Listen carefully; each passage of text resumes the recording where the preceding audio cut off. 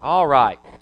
Matthew chapter 4, beginning in verse 12. This is what the word of the Lord says. Now then, when Jesus heard that John had been taken into custody, he withdrew into Galilee, and leaving Nazareth, he came and settled in Capernaum, which is by the sea in the region of Zebulun and Naphtali. This was to fulfill what was spoken through Isaiah the prophet. The land of Zebulun and the land of Naphtali, by the way of the sea beyond the Jordan, Galilee of the Gentiles. The people who were sitting in darkness saw a great light, and those who were sitting in the land of the shadow of death, upon them a light dawned. From that time Jesus began to preach and say, Repent, for the kingdom of heaven is at hand. Now as Jesus was walking by the sea of Galilee, he saw two brothers, Simon, who was called Peter, and Andrew his brother, casting a net into the sea, for they were fishermen. He said to them, Follow me, and I will make you fishers of men. Immediately they came, they left their nets and followed him.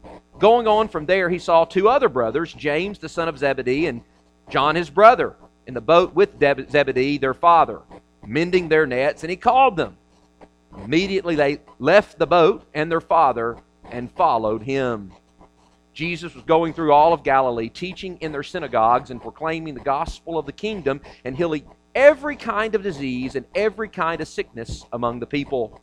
The news about him spread throughout all of Syria, and they brought to him all who were ill, those suffering with various diseases and pains, demoniacs, epileptics, paralytics, and he healed them. Large crowds followed him from Galilee and the Decapolis and Jerusalem and Judea and from beyond the Jordan. This is Jesus beginning his public ministry. This is a text describing the details, a narrative giving us the details of someone, not just anyone, but the King himself entering in to his public ministry. When I think about that and I look at Jesus' beginning to his public ministry, I would guess it would probably be hard for anyone. It's certainly hard for me not to reflect back on, I guess, the time when you would say, I began my public ministry. As a matter of fact, August of last year, August 2018, was exactly 20 years since Southside Baptist Church in Pine Bluff, Arkansas, ordained me into the gospel ministry. And so I am in year 21. I must tell you, however, that my beginning of my ministry, even as glorious of a time as I would tell you my ordination service was nothing like Jesus's that we read about here. I did not grow up in a Christian home. I didn't have a mom and dad that spoke the name of Christ, that prayed in our home, that even took us to church on a regular basis. I did have relatives that were believers, that professed to know Christ, and occasionally we would go to church, but it just wasn't a regular part of our life. I was actually saved in my grandparents' house when I was 12 years old. I came to understand my problem of sin, my need for the Savior. I confess and profess Jesus as my Lord, and He redeemed me, but there was no discipleship that took place in my life. I wasn't even in a church after that time until I was about 16 years old. And then I began going to church without either of my parents taking me. I just began to go on a Wednesday night youth group on my own. And from that experience, I began to go on a Sunday morning and then Sunday night to Southside Baptist Church. And I began to listen to this man preach the gospel and proclaim the Bible by the name of Dr. J.R. DeBusk, who now happens to be my father-in-law. At the time, I was not dating his daughter, but I began to listen to him. And very quickly, after I started going on a Sunday morning and Sunday night, I began to understand that I had been baptized before, but I was actually baptized. It's a long story, but before I had professed Christ as my Savior. So it wasn't baptism, right? It wasn't believer's baptism. So I knew that I needed to make that commitment public. So when I was 16 years old in Southside Baptist Church, I did that. And JR began to take a personal interest in me. And almost immediately after that, I began to feel the call on my heart to full-time vocational ministry. And so I found myself sitting in JR's office, and he began to work with me. He began to mentor me. And one of the first things that he did, even before I was ordained, he began to work with me on Sunday nights to prepare a sermon, to go through sermon prep, the sermon prep process. And I wonder if many young men or women, but specifically young men that feel called to the pastorate today, have the same privilege that I had to have a pastor sit with them and mentor them and begin to go through the process of what it means to be a minister, what it means to preach, and what that looks like. I will forever be grateful for that. So he helped me prepare my first sermon on Ephesians chapter 2, verses 1 through 10. And he said, I'm going to give you the chance to preach it on a Wednesday night. So the first Wednesday night, I stood up to ever proclaim the word of the Lord. There were about 30 people there, and in a moment you'll understand why. They ministered to me a whole lot more than any way I did or could have ministered to them, because they put up with what could only be described as a feeble attempt at a sermon. Now, you know me very well, so you're not going to believe this, but this is the honest-to-goodness truth. That first sermon on that Wednesday night from those 10 verses was 7.5 minutes long. And I preached the text twice. I got through it, been preaching about 3-4 minutes. I thought that's not long enough. Let's just go through it again. 7.5 minutes is all I had. So I would say there's a whole lot more hesitation in that sermon than power. And let me just say, no one responded outwardly that time. You could say that in my public ministry, I got off to an inauspicious start. But I've had the privilege now of talking to many a young man, both at the seminary that I teach at now and otherwise that have been called to ministry and that have started their ministry, started their preaching ministry. And my experience is not uncommon. It's not unlike what most people describe. I would say 50% of the conversations that I've had is something very similar to what I just described to you. But there's one person that we know of for certain that did not begin their ministry that way. No, it began in the gathering of large crowds, preaching with power and conviction, and doing some things that only can be done in the power and by the hand of the Lord. By this, we're obviously talking about Jesus, the one that's up to this point in Matthew's gospel been revealed to us as the long-awaited King come. Up to this point, we've been looking, as a matter of fact, the last several weeks, we looked at the preparation. Happened through his baptism, happened through the preaching of John the Baptist, the preparation for the King's public ministry, and here we finally arrive at the actual beginning, the actual process of the King's public ministry. It's what I call in this passage of Scripture the dawning, you'll see why in a moment, the dawning of a great light.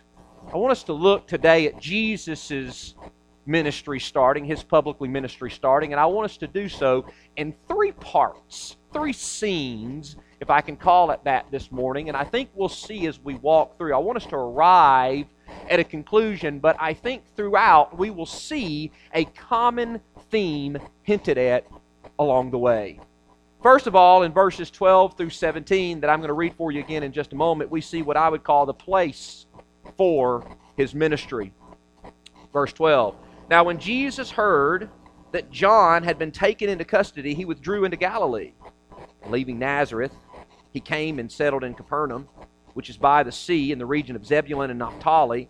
This was to fulfill what was spoken through Isaiah the prophet. Hold your spot with me there for just a moment. When we look at this passage of Scripture, perhaps the context leads us to believe that the primary reason why Jesus withdrew into Galilee and not in southern Judea where Jerusalem was because of fear. John the Baptist's ministry had just ended with his death, and so Jesus doesn't want to face the same end, and so therefore he withdraws into Galilee. I think we're going to see through this text that's not the case at all. As a matter of fact, the person that had John the Baptist beheaded, Herod Antipas, wasn't even the ruler of Jerusalem at this time anyway. His brother Archelaus was. So that's not the reason why he did this. Also, in context sometimes, we need to understand that Matthew's not necessarily trying to write things in strict chronology. In other words, what we read at the end of Matthew chapter 4, verse 11, didn't necessarily happen the day before what we read in verse 12. Matthew is showing us a theme. I think we also have to hold this in balance with what we read in other gospel accounts. Namely, the Gospel of Mark, chapter 1, verse 14. When the time had come, when the fullness of time had come. There's an element in which we understand that Jesus' ministry always hangs in the balance of what the Lord is up to and the time coming. Yet, we understand that also balances itself with there are some things that are yet to come. So we ask the question, why did Jesus, when Jerusalem is the capital of the religious and political world of the Jews, why does Jesus go north to Galilee to begin His public ministry? I think there's a lot of reasons why. I think there's some practical reasons why, and there's an ultimate theological reason why. Let's just talk about Galilee for a moment. One of the things that you need to know about Galilee is the population density of the time is to this day still, even like it was then, much more heavily concentrated than even South Israel. As a matter of fact, the square miles of Galilee, the parameters of Galilee are quite small when you think about it. As a matter of fact, it's only about 25 miles wide, the whole province, 25 miles wide and 50 miles long. Now compare that to the Sea of Galilee itself, which in its widest place is 8 miles wide and its longest place is 13 miles wide. So what that means is the Sea of Galilee itself makes up roughly a third of the square miles of the whole province of Galilee. The other thing that you need to understand is most of the cities, most of the towns then and now are squished right around the shores of that Sea of Galilee. In the time of Jesus, there were about 204 villages in that 25 by 50 mile location. None of the villages had less population than 15,000. Squished in that little bitty, small area that's tinier than our state of Rhode Island. The population in Jesus' time was over 3 million. So you want to have an impact from a population standpoint, that's where you went. I think there's another reason. Major Roman roads, major roads in the area still run right through Galilee. Furthermore, there was a mixed population. Notice the designation, Galilee of the Gentiles. Understand that was a term in that day and time that was somewhat mockery. What it alludes to is the 3 tribes of Israel, the 3 of the 12 tribes of Israel that were given the land in Galilee, and by that we mean Asher, Zebulun, and Naphtali, actually never completely drove out the Canaanites. And so this had never been a complete Jewish area. Most people believe it in this day and time. As a matter of fact, the population was about 50% Gentile. Does that say something about the heart of God and the mission of Jesus? Does that say something about the focus of the Gospel of Matthew and all of the Gospel? I think it does. It made sense. If Jesus wants to impact and show this message of the good news that God has always intended for more than just the Jews, to those that aren't Jews, well, in some ways, it's not Jerusalem that you go to. It's Galilee. And stay in the general area. Beyond that, in some ways, it's close enough, but yet far enough away from Jerusalem, the political and religious center of the Jews, of Judaism. Now, why is that significant? Well, bear with me for a moment. You understand, from the standpoint of a Jewish religious mind, Jesus was a religious liberal. You understand that, right? Compared to how they thought strictly of the law and what that meant, and what it meant to be right with God. And by the way, the concept of the incarnation and God being in the flesh, which is what Jesus taught, that is absolute heresy to Jews. Why do you think it was that Jesus was arrested in Jerusalem and there crucified? The door was to somewhat to extent slammed to what Jesus was going to teach. So it made a lot of sense practically for Jesus' ministry to begin in Galilee. And oh, by the way, Jesus grew up in Nazareth, which is not that far from the Sea of Galilee. I've seen myself the road in the valley, the mountain road that Jesus literally would have had to walk through to get to Capernaum in the Sea of Galilee. It's not that far from where he grew up. There's practical reasons why the Savior, why Jesus would begin his public ministry, his 3-year ministry in Galilee. But even more importantly than that, and this is where I think the significance must be emphasized, there's a theological reason that Matthew gives us. This was to fulfill what was spoken through Isaiah the prophet. Jesus didn't go to Galilee because he was afraid of suffering the same fate that John the Baptist did. I think some of the practical reasons make a difference, but that's ultimately not why Jesus started his public ministry in Galilee. Ultimately, it's because the prophet from long ago, and Jesus' understanding of the prophet from long ago, Isaiah, fulfills prophecy by him beginning his ministry in this land. Listen, the land of Zebulun and the land of Naphtali by the way of the sea beyond the Jordan, Galilee of the Gentiles, the people who were sitting in darkness, get this, the people who were sitting in darkness saw a great light. And those who were sitting in the land of the shadow of death, upon them a light dawned. This particular prophecy that is quoted here is from Isaiah chapter 9, verses 1 and 2. But in the context, there's some other significant things that were going on. You have to understand the beginning of Isaiah 8, out of which this prophecy comes, was when King Ahaz had actually set up idolatry, the worship of the god Moloch, just outside of the eastern gate of Jerusalem, across the Kidron Valley on the Mount of Olives. Okay, that's what's going on in the context of Jerusalem and what's going on in Isaiah as this great prophecy of hope is about to come. Here's something else you need to understand. In the day of Jesus, when the Galileans would make pilgrimages to Jerusalem, the path that they would take would be through this very path, through the very location that Ahaz had set up this worship of Moloch. They would come right down through the Mount of Olives. As a matter of fact, just outside the city, on the eastern gate, is where the Galileans would camp when they made their pilgrimage to the city. And it was there so long ago that King Ahaz had set up this idolatrous behavior for the people of God.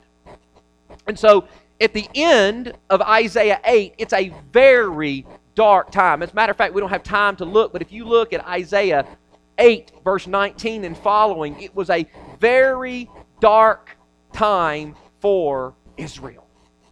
Here's something else you have to know. Do you know that even after this, when God relented and Israel began to come back from exile, do you know the southern kingdom, by and large, did come back from exile? But you know, in some ways, the northern part of the kingdom never really did. And it's in that context that Isaiah gives this prophecy. Chapter 9, verses 1 and 2. Do you know what else comes in chapter 9, verse 6? For unto us a child is born. Unto us a son is given.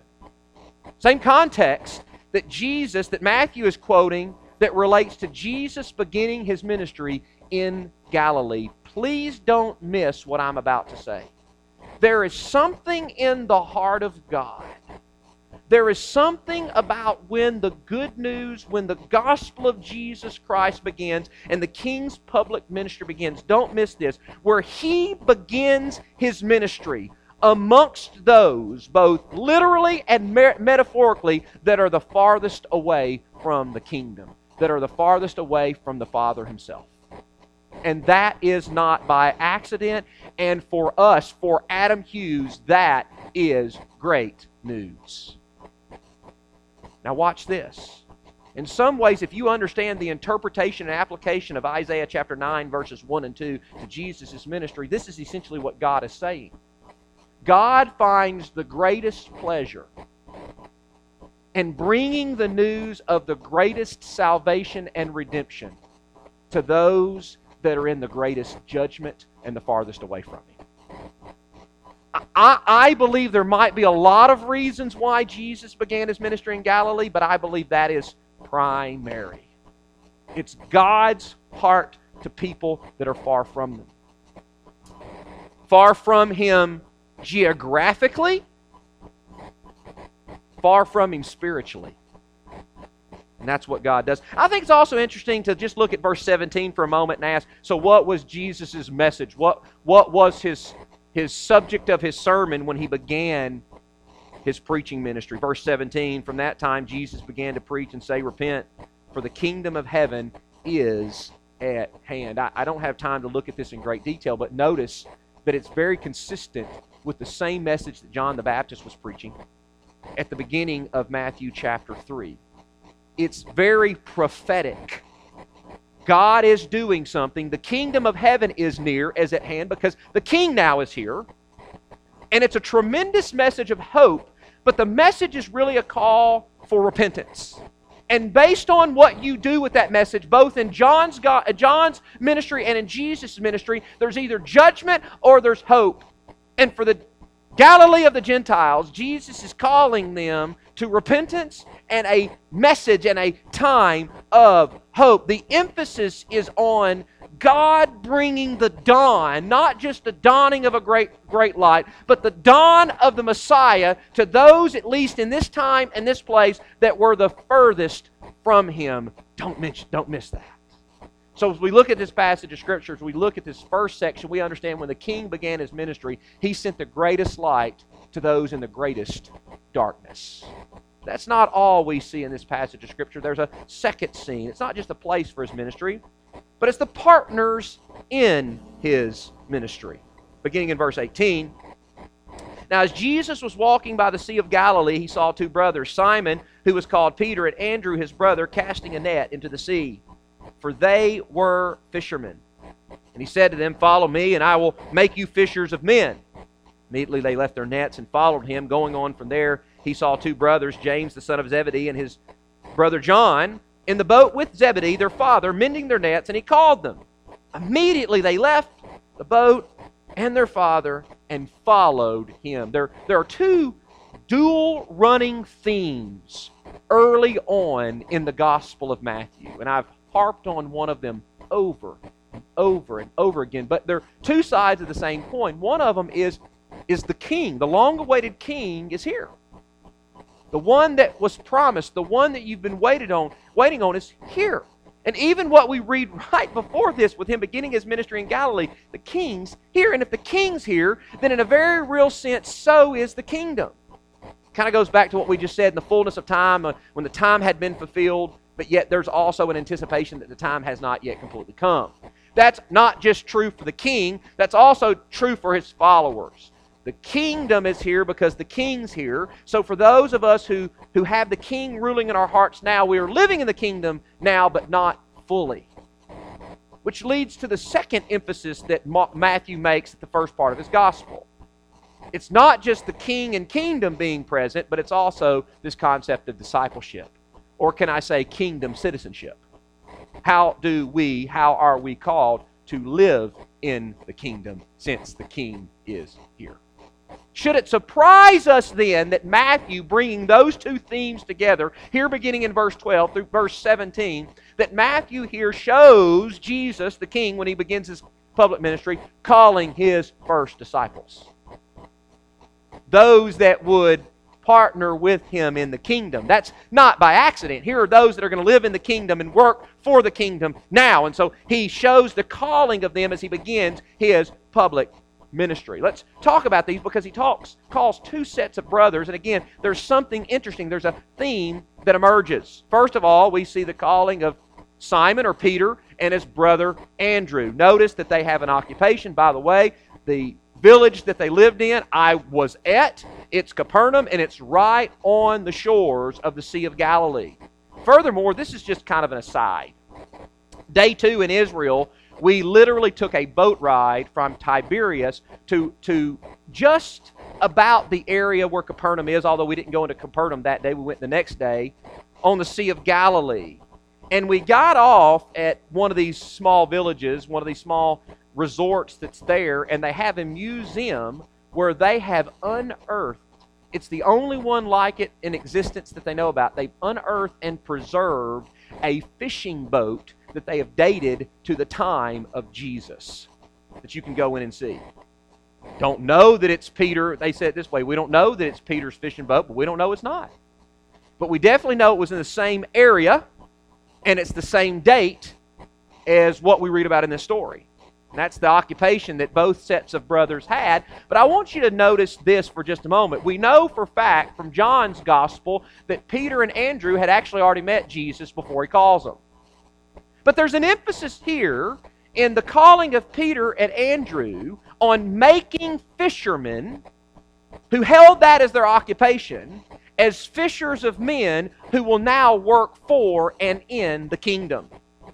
Don't miss that play on words. That's not by accident. Jesus is the master teacher. Like I said, unlike me, 7.5 minutes. Jesus knew right how to paint a picture and to use what was in the world, to use object lessons that were there to connect directly to the people that he was talking to. And so Jesus looks at them. He sees them in their occupation. He sees what they know, and he says, "Come follow me, and I'll make you now to fish for men." That would have been profound and very interesting to two brothers that had spent their entire adult career living in a fishing village, making their wages by fishing for fish on the Sea of Galilee.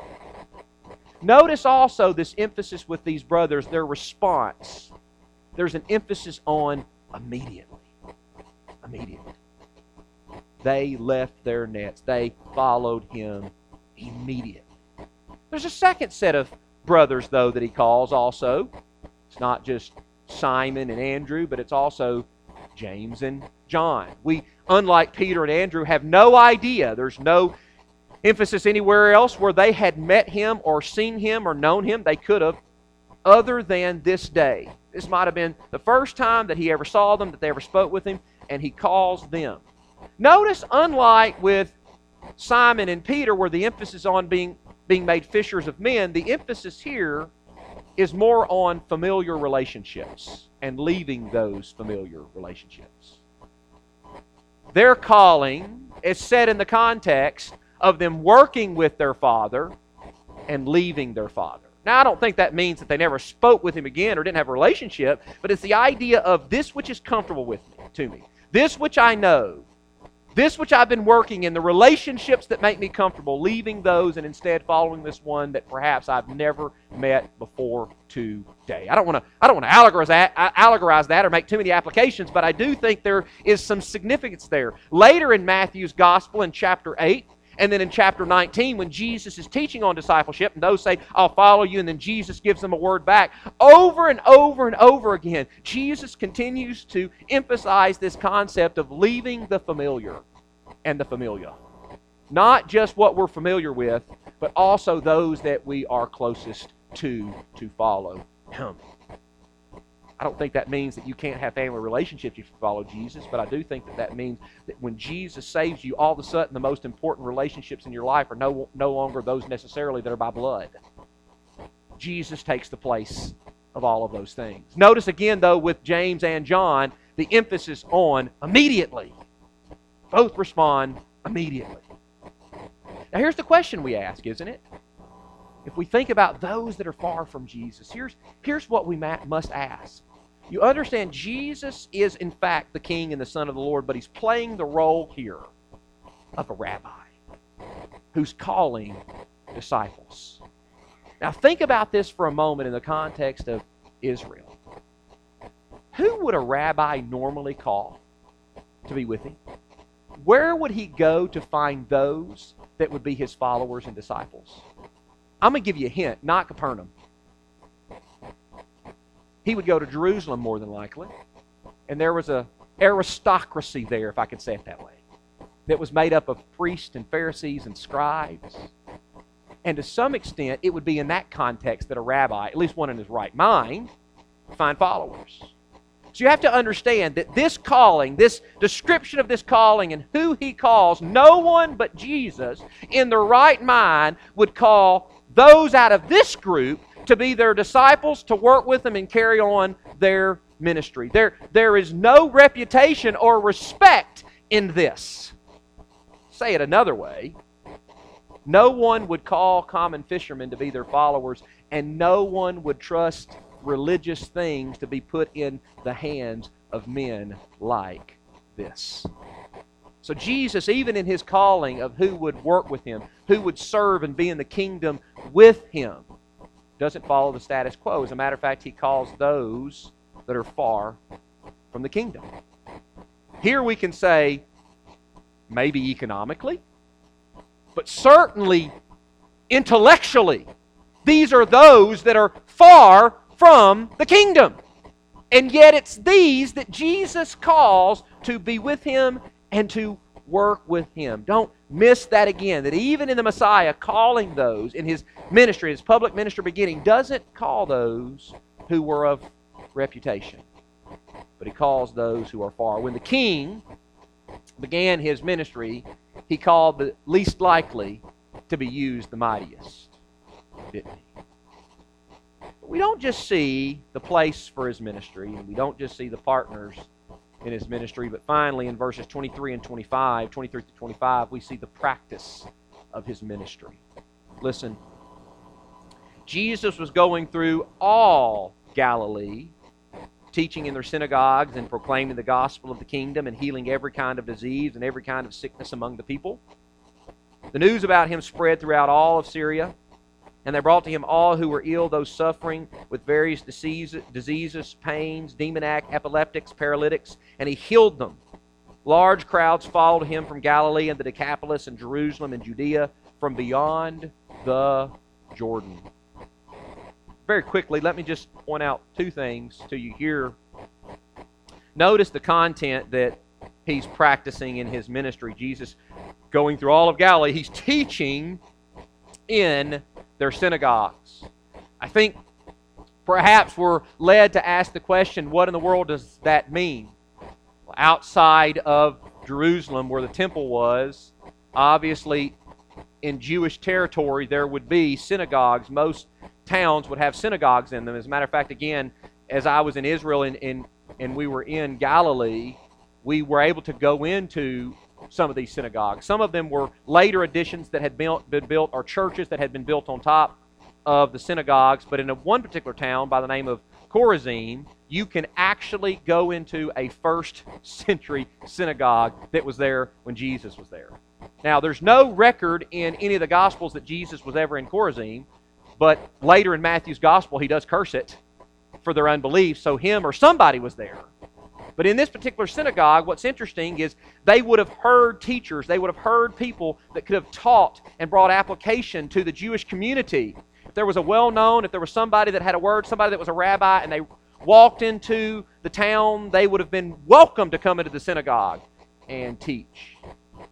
Not unlike what Paul did when he would travel to places, he would find the synagogue first, and he would do that because in the synagogue, there usually, and in this one in Chorazin, there's the seat of Moses, where some would sit to judge, if you will, and then some would unroll a scroll and begin to teach. And so what does it mean that Jesus is teaching in all of their synagogues in the region of Galilee? It means that he went in and he would begin to teach what they knew, the word that they knew, and he would show them its ultimate fulfillment and what God was beginning to do about bringing about, I think this is emphasized here in what we see next, bringing about his promise, the fulfillment of his redemption coming, the kingdom of the God coming, and proclaiming, that's what we see next, the gospel of the kingdom. I think those two things aren't intended to be understood separately. It's not that Jesus was teaching and then proclaiming. Jesus was teaching the word in the synagogue, and as a result of that, or as a part of that, he was proclaiming the fulfillment of the good news of the redemption of God and the gospel of the kingdom. Then notice it also says that he was healing every kind of disease and every kind of sickness among the people. Let me just say this very quickly, and we do need to move on. I think two questions we ask here are, what was the purpose? Why was he healing all of the diseases? And I think one answer to that question is because Jesus does care about people physically. But I think you can't understand Jesus' ministry of healing without understanding what the disciples themselves prayed after Jesus' ascension in Acts chapter 4. In the New Testament, it's not like there's just this signs and wonders ministry that stands on its own. But you understand that the signs and wonders ministry of the New Testament were always in conjunction with the proclamation of the gospel of Jesus Christ. Because you've heard me say it before, Jesus would not sacrifice the temporal for the eternal. He would not place the emphasis on something that is now for something that is greater. And even what the disciples prayed in Acts chapter 4 was, God, give us boldness to preach the gospel while you extend your hand to show signs and wonders and miracles. It's the idea, before the canon is closed, how is the Word of God, how is it validated? Jesus' healing ministry was because He cared, but it was also a validation of the gospel that He preached and who He said He was. I think we also have to understand that Matthew is very clearly indicating that all the hard cases were coming to Him. All the hard diseases, all the ones that no one wanted to touch, they were coming to Him. And no case was too hard. No case was too big. He was able to handle all of those because of who He was. But then notice where the people were coming from. And I'm going to do this very quickly. Did you catch it? News spread through all of Syria. They brought all those who were ill, this list of problems. Large crowd, verse 25, followed Him from Galilee, which is where He is. The Decapolis, which is on the northeast side of the Sea of Galilee, which was a series of 10 cities that was made by the followers of Alexander the Great, a very Greek Gentile area as far as we know. Jerusalem, which we know is due south from Galilee and Judea, and from beyond the Jordan, which is probably a reference to the east side of the Jordan River, common-day Jordan. So what is Matthew saying by this? He's saying basically people were coming from every direction but east, but west. And extreme west is the Mediterranean Sea, so you can't go west. What's Matthew saying here? People were literally coming in that day and time, in their understanding of the world, they were coming to Jesus from everywhere. That's the point Matthew is making with his description. Every geographical location on the compass, people were coming to Jesus from, to be ministered to and hear His teaching and preaching.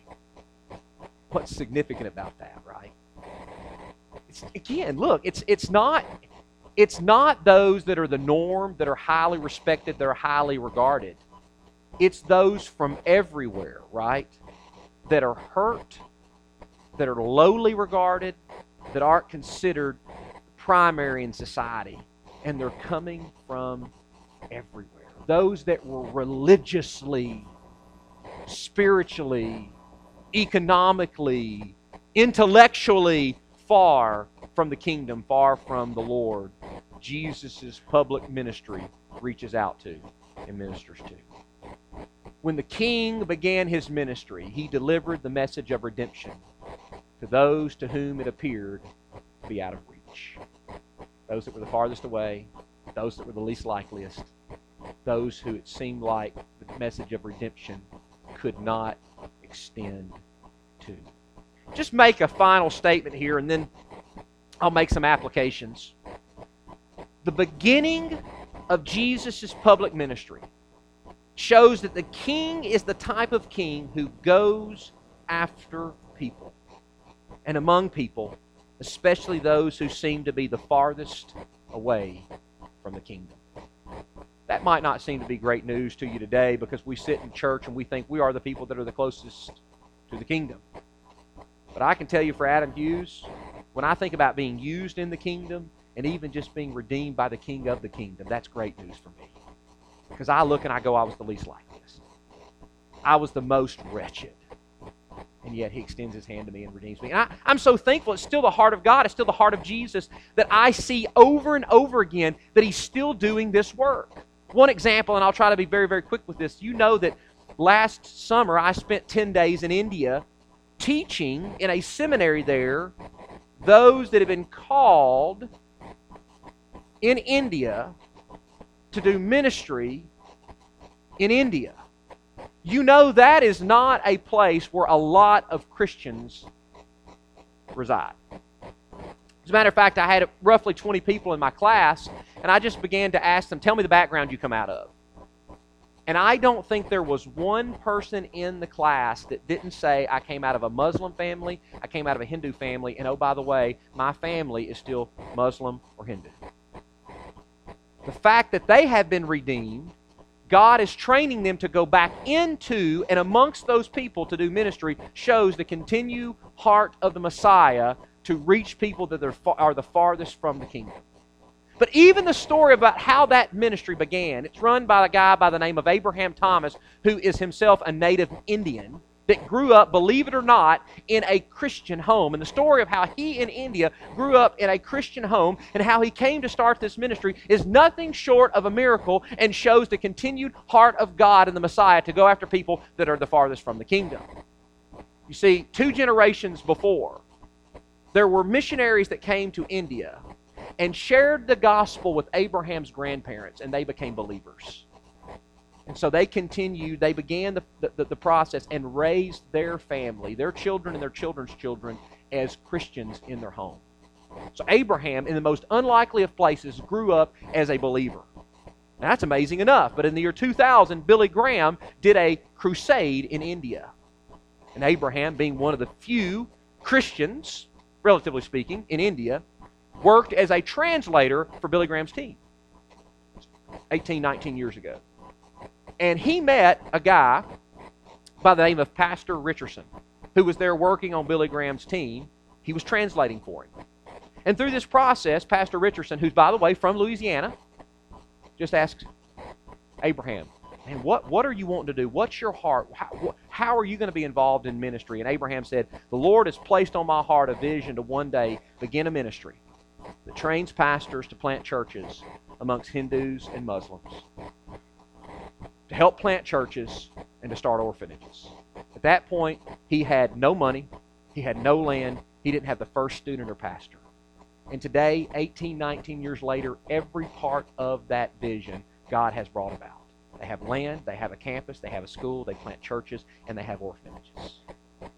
It is amazing how God's heart is still going after and taking the gospel to the people that are the least likely and that are the farthest away from the kingdom. That is the heart of our God. So let me just say this very quickly. 2 applications and we'll close.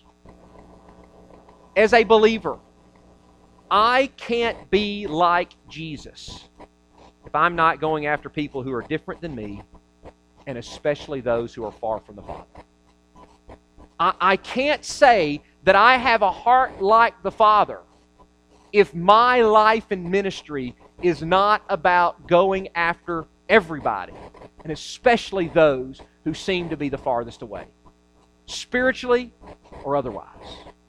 Number 2, the king still goes after people, especially those who are far away from the kingdom. So let me say this to you this morning, right out of the words of the text. If you are one that finds yourself sitting in the shadow of death, as Isaiah chapter 9 tells us, take courage that Jesus still finds joy in seeking you. If you find yourself as one who is sitting in spiritual darkness, find joy that Jesus still finds joy in shining the greatest light of redemption to you. This morning I would say to you, you are the very one that Jesus is seeking. You are the very one that Jesus is looking for. Would you pray with me this morning? Every head bowed, every eye closed. Ultimately, we know that Jesus' ministry didn't end in Matthew chapter 4. No, it ultimately culminated on a cross, on a hill called Calvary, just outside the city gates of Jerusalem. But it wasn't like a common death on a cross by the hands of the Roman in that day and time. It was an intentional death. It was one that Jesus had come for, purposely dying on the cross for you, for me, for our sins, in our place, taking the wrath that was rightfully ours, so that through repentance and faith in Him, we can have the righteousness that's rightfully His. He was put in the tomb. 3 days later, He rose again. And the Apostle Paul tells us why. So that if you believe in your heart the Lord Jesus, if you confess with your mouth the Lord Jesus and believe in your heart God raised Him from the dead, you will be saved. What a tremendous promise to us today. I just wonder if there are any of you sitting here that just feel far from the Lord. Maybe you feel far from the Lord because you don't have a relationship with Him, but may the day be the day of salvation for you. I'm going to pray and say amen. We're going to begin to sing. You come forward, you grab my hand. I'd love to counsel with you on how to know for certain, how to accept Christ as your Savior. Maybe you're a believer, but at this moment you still feel far from Him. You maybe like one of the fishermen feel like you cannot be used by Him for whatever reason.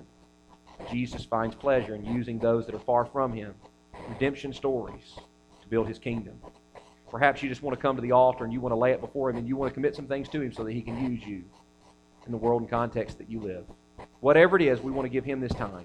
This is His invitation. It's not ours. We want to respond in a way that glorifies and honors Him. Lord Jesus, thank you so much. Thank you so much for your life, death, burial, and resurrection. Thank you so much for your ministry. Thank you so much for your gospel. Thank you that you still call people that are far from you to serve you, and Father, and Lord Jesus, to know the Father. We pray that right now this would be your invitation.